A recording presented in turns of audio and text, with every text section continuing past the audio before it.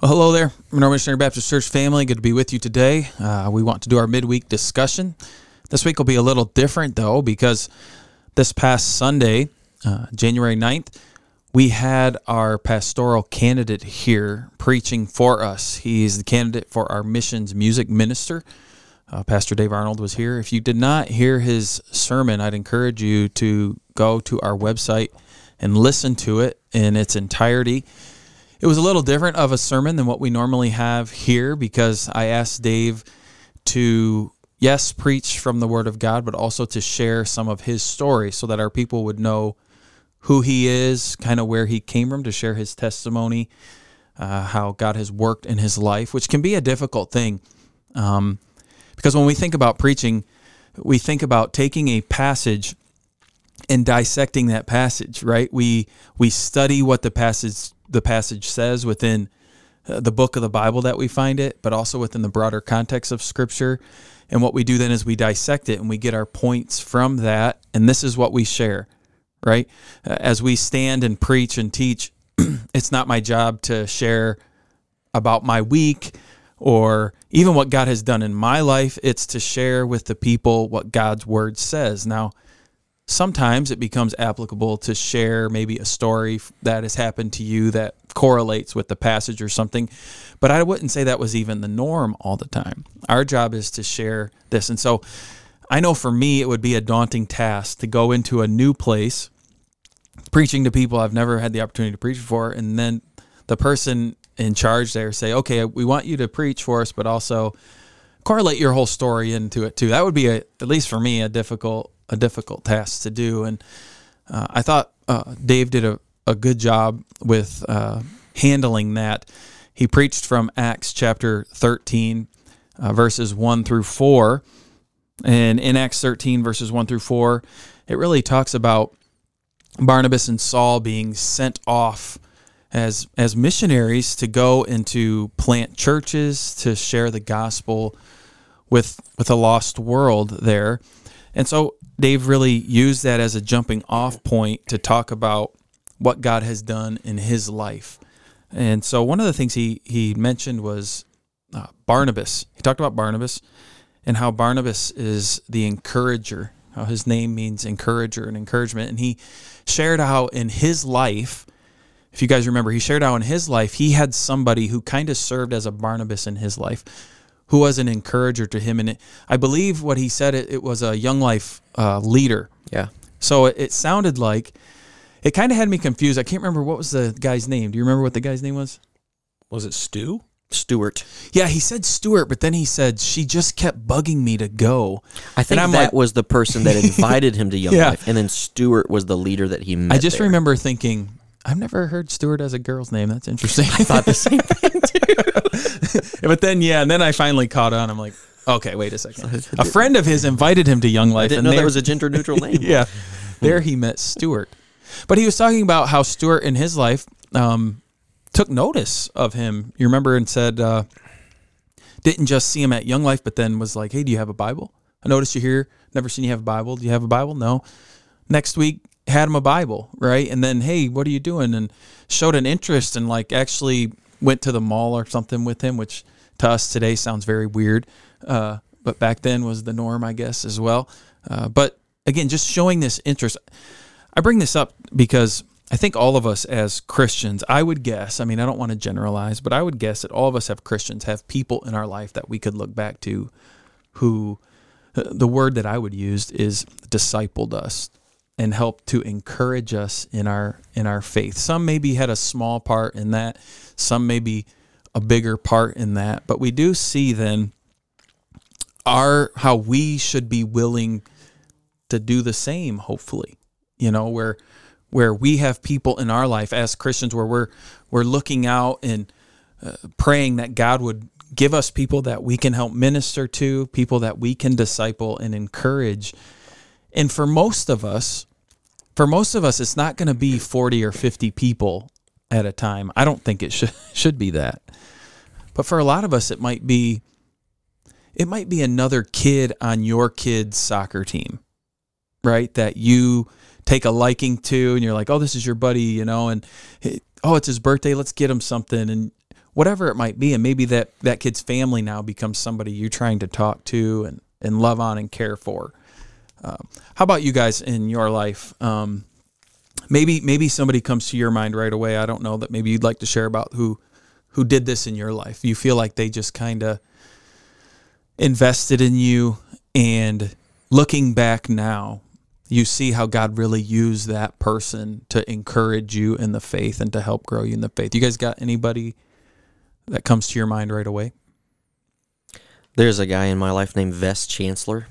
What's his name? Ves, V-E-S. Oh, okay. Chancellor. That's it. Is that short for something? Do you know? No. Oh, That's just his name. oh, that's cool. Well, never heard that name. Yeah, but he was a he had just graduated from high school, but had recently become a Christian a couple years before me, but had just kind of, he had grown a lot, but he took it upon himself. I was in middle school at the time, so like I was just starting to go to church because somebody had invited me, very similar to Dave.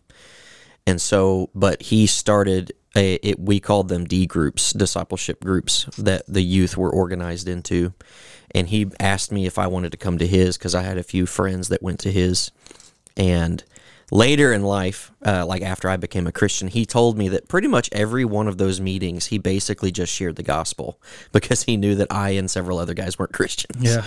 And but once I did become a Christian, he really took me under his wing. He would take me going to evangelize places and to share the gospel with people. But he would also, this was back when we had CDs, and he would just give me CDs that he had copied of sermons that he thought I should listen to. He would give me books that he thought I should read. He would just call me, ask me how I was doing, hold me accountable. Yeah, no, it sounded very similar actually to what Dave described. Would he go to Napster to download these sermons and put it on the CD? Or? I think most of them were from Desiring God and John Piper, and you can download most of those for can free. You? Oh, I didn't know that. Yeah. So he would download those and just burn them onto a CD and give them to me. Yeah. How old were you then? I was in 7th grade. Oh, okay. 7th, and then like into 8th grade, and I became a Christian when I was a freshman. Okay. So he was that was it, like all the sermon stuff, that started happening after I became a Christian. Right. Mm-hmm. But I mean, he was spending time with me, right, inviting me to go to things like this D group that we would do together, and things like that. Yeah. Yeah. That's cool. Anybody come to your mind, Spencer? I mean, I've had a whole, I guess in a sense, I've had a whole series of people. Yeah, me too. If I'm thinking, particularly if I'm thinking about people that were maybe more mature Christians than I was, but who had an influence on my life, would be first of all my parents. Yeah. And then second of all, whenever I, honestly, my wife. And so she's, you'd probably be in trouble without her. I mean, just being honest. Duh. I tell her that. I am.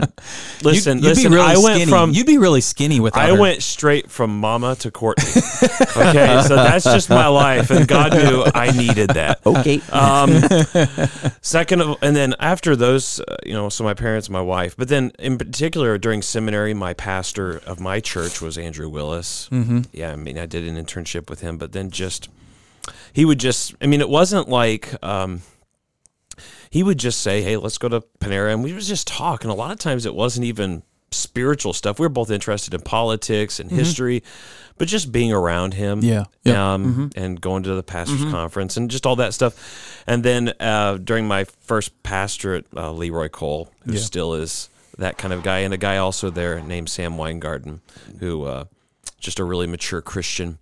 So people like that, that I've just really, there are people that I always, if I ever have questions, I turn to those people. Yeah. And in a lot of ways, that's just the way it was, and just being around them and seeing the way they live their lives. That was, those are the kind of the group of people in my life that have been really formational, I think. Yeah, I know some of those guys that you mentioned, not as long as you have, but they just have that quality about them. Yeah. Some of them, where when they're talking to you, it seems like they care, honestly care. Yeah. And, that's an awesome thing. Just to jump on that real quick, the thing I think that at least in my story, what sounds like in Dave's, even in yours, Spencer, is the people that really help us grow in our faith and disciple us like that. They don't really seem to be the people who have an elaborate discipleship program that's figured out. Right. Yeah. Right. And they basically just find people to plug into their program and do everything that their expertise tells them to do, and then they graduate, and boom, you got a disciple. Right. Right. They seem to be the type of people who they genuinely just want to be of use to the Lord and to other believers and to help them grow. Whether it's by encouragement, just taking them out to sit with them, giving them good resources that they know, like, hey, I'm listening to this to grow, you should listen to it too. Right. Kind of thing. And that's a lot of what mine was. And that just seems, I think sometimes when we talk about being a Barnabas to somebody else or trying to disciple other people, we think about some kind of big crazy program, and it's usually not that. Right. Yeah. And how many of those programs come across our desks and our computers all the time? Just do this program. In your Emails church. all the time. It's constant, and you're exactly right. I really liked what you said there, Scott, because one of the things that came to my mind was in chapter 11 is when Barnabas goes to Antioch, and it's interesting. Barnabas there, he goes to Antioch, he sees the work there. It says he's glad about what God's doing. He's encouraging them to remain faithful. He's a good man, we describe. So honestly, instead of having a discipleship program, we need to be the kind of people who can be disciplers in general. Be like, and then what does he do? He looks around and says, "Hey, we could use some help here. I'm gonna go get Saul." So then he goes and gets Saul from Tarsus. I don't know that he was intentionally had this preconceived plan for what Tarsus or the church in Antioch could be. Yeah. He was just sincerely wanting to serve the church and thought, hey, here's a place where I know Saul, he could probably come here and help us out. And then let's go get him. And he comes and everything happens. So, I think that's a wonderful example of how the Holy Spirit has a plan oftentimes. We don't know what that is, but God is using the love of Christians and the concern that we should have for other people in his plan ultimately to change them into the image of Jesus Christ. Yeah. My story would be the same kind of as Spencer's, having tons of people in my life. I feel I've really been blessed with that. I think that's one of the benefits of growing up with Christian parents who take their faith seriously and have you in church regularly is... in this church here that we're in now, I had tons of people who loved me and seemed to care for me. My parents being big, and I say that purposefully because I think sometimes as parents, we seem to forget the importance we have in our children's lives when it comes to discipleship, or we think we're failing because not every day are we pounding a catechism down their throat, or scripture. Don't do that. Yeah. Don't pound it down. You know what I mean? Well, there's been plenty of times you lay your head down at night and you're like, well, skip family stuff again tonight, devotions tonight. Yeah. My kids are going to be heathens, and we worry about that. But just seeing my parents do their best to be faithful and what that looked like in our home. My parents...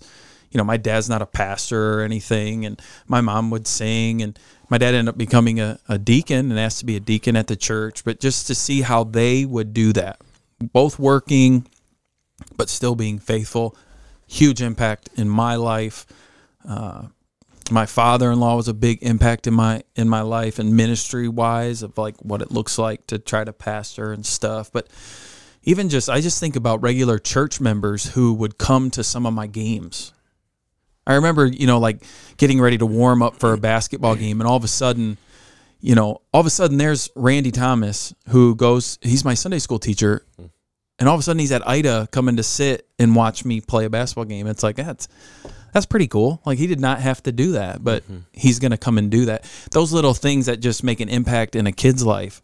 But that told me as well, and I might not have articulated it like this back then, but told me they actually do care about me, and all this stuff that they're teaching me actually is real to them, that they would go out of their way and do this stuff. And so I think it's just something that we need to, for me personally, I need to keep focus on, because I can get into all the nicks and crannies of scripture and the teaching and stuff, and it becomes easy to put those little things aside, to say, actually, what's more important is theology, and you do bam, and you're right. And it's like, well, sometimes I just need to show somebody else I care about them, have lunch with them, and like you said, have lunch with them. And it's not to ask them, so what are you sitting? What's their struggles? Not that, just to say, how's work going? You like that burger? I love this burger, or whatever. Right. And just show them that you care. But I'm thankful for the upbringing that God has blessed me with, to have a lot of people in my life who's really cared and discipled me. What else did Dave talk about? He talked about, what's the word? I want to say melody, but it's not. Medley. A medley. He talked about how the church has a medley of people, and the people that we have there in Acts 13, how some were from Africa, some are from Israel, right? You kind of had a wide range of people at this church, and how they saw it as important to send. But what I wanted to bring up, you guys were talking, it reminded me of this in his sermon, because it says in there, I think I have this pulled up on my phone here. Doesn't it say, while they were worshiping? Mm-hmm. He'd mentioned that while they were worshiping the Lord and fasting, and he brought up the point. He defined worshiping for us. I don't know if you guys remember this. He said what worshiping means there is as they were going about serving the Lord faithfully in their life on a day-to-day basis. He said this isn't them necessarily gathering and singing and hearing a sermon and going. This is as they went to work, as they lived their life. God then had called them to go and do this.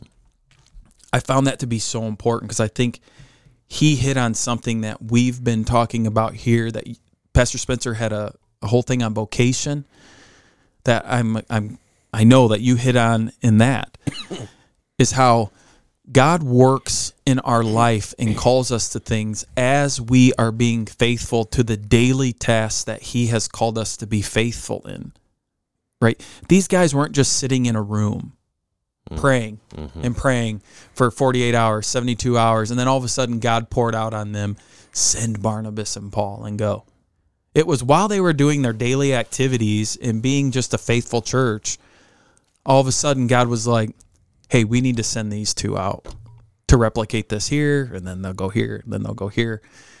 And again, I think we minimize that. We minimize the normal, everyday grind of being a Christian, but how we can be faithful in that grind, and how it actually gives glory to God being faithful in that. And the word is worshiping well, right? When we think of worshiping well, we think of, again, the singing, the preaching, the gathering, but the worshiping on a continual basis of our life, and how God will work in that to show us things that he desires for us to do. What do you guys, I don't know if you guys caught that in the message, but that jumped out at me when he talked about that. I remember, that sounded weird. I remember he said, he gave us the root of where we get our word worship. And it's an old English word, I think of, it's called worthship. It's essentially, you ascribe worth to something. You show or you declare or you praise its value.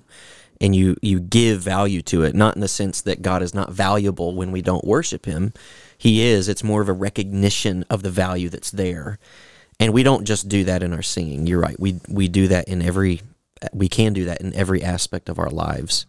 And so I think it's definitely true that we should recognize that the church in Antioch was praying and they were fasting. Oh, absolutely. And so that wasn't absent from their church. No. And so, but yes, I mean, what you have is a picture of the church here, who is a medley of people from all kinds of different backgrounds, and they've come together to ascribe worth to God. And so that I remember him saying that in his sermon. Yeah. Yeah, I think that's the verse comes to mind. Was it 1 Corinthians 10? Whether you eat or you drink or whatever you do, do all to the glory of God. I was reading just today a book by Paul David Tripp, and one of the things he said in it was that life is not made up of a series of just huge, big moments. It's made up of thousands of little ones.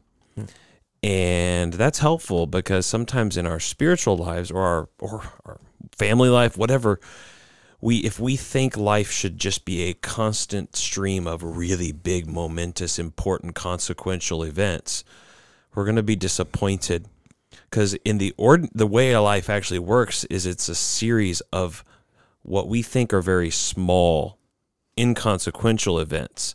And that's what's kind of going on here is these people are being faithful in all the really small ways, the ordinary ways, the unexceptional ways. There are exceptional seasons in our lives. There are big moments that we can probably see, especially as we look back. But life is not that way ordinarily. And so I like the fact that they're being faithful as a church in all of the ordinary ways. And by ordinary, we don't mean unimportant. We just mean the normal course of things. And actually the normal course of things is what God normally blesses. Yeah, so a faithful dad, if I want to be a faithful dad, I feel like this is how a lot of Christians live their life. Yeah. I'm going to be a faithful dad. I'll be there when the kid is born, and I'll be there each birthday. That's it. Right. But I'm faithful. It's the big things, right? Maybe when they graduate, call them when something big is going on, but the rest of the time, no. That's ridiculous. Right? That's a ridiculous thing to think about. A faithful dad, is there for those momentous occasions, but most of this kid's life, like you said, isn't a birthday. Right. Or isn't a graduation. It's getting the kid up, getting them to school, picking them up from this, picking them up from that, coming home, spending time with your that is faithfulness. And most parents would say, how'd your week go? Just another week, another boring week. And I think like so carrying on that example, right? You think I'm a parent, I've got to be a good parent if I plan awesome vacations every single time for my kids. We go and have true story. Yeah, true story. He's never had a vacation with a kid. What are we talking about? No, or I do plan awesome vacations with my kids. Or I make a plan for them, and then I make a plan for me. Oh boy, we're all taking a vacation. But I think, or like you're saying, Tim, like I'm gonna do this or these really big things, but the reality is our kids oftentimes. I don't know if this is from a sitcom I saw or something like that, but I remember one time, and it's so true, right? That's where we should learn all life's lessons. This is true. I don't remember. Some black and white sitcom. But it's like... I Love Lucy. A bunch of meanies. But like, as a kid, you were just impressed that your parents could drive a car. Mm-hmm. To you, that was a huge deal. Now, your parents we're driving cars now, right? We're thinking, this is no big deal, and it's boring, and I'm just talking to you, whatever. But to you as a kid, going on vacation's fun, doing all these big things is fun, but why don't we just draw together, or just listen to the radio in the car together, or talk, or just go do something really mundane, or go to the grocery store together, or take you to the hardware store? Mm-hmm. Those things actually are probably going to have if we looked at them through eternity, they're probably going to have a bigger impact upon the kid and us than all of the things that we thought were going to be so consequential. Yeah. And so you just really have to flip the way that you're interpreting reality, I think. Yeah. Well, again, I'd encourage you to go back and listen to Dave's sermon. Again, he'll be here this coming Sunday, which is the 16th of January. He'll be leading music during worship that time, and then we'll be voting the next Sunday. But I thought Dave did a wonderful job. I really did, really good job. I was glad, was edifying. So again, go back and listen to his sermon if you have not done that. Well, this will do it then for our midweek discussion. I really do hope that you have a blessed week, and we hope to see you this coming Sunday. God bless.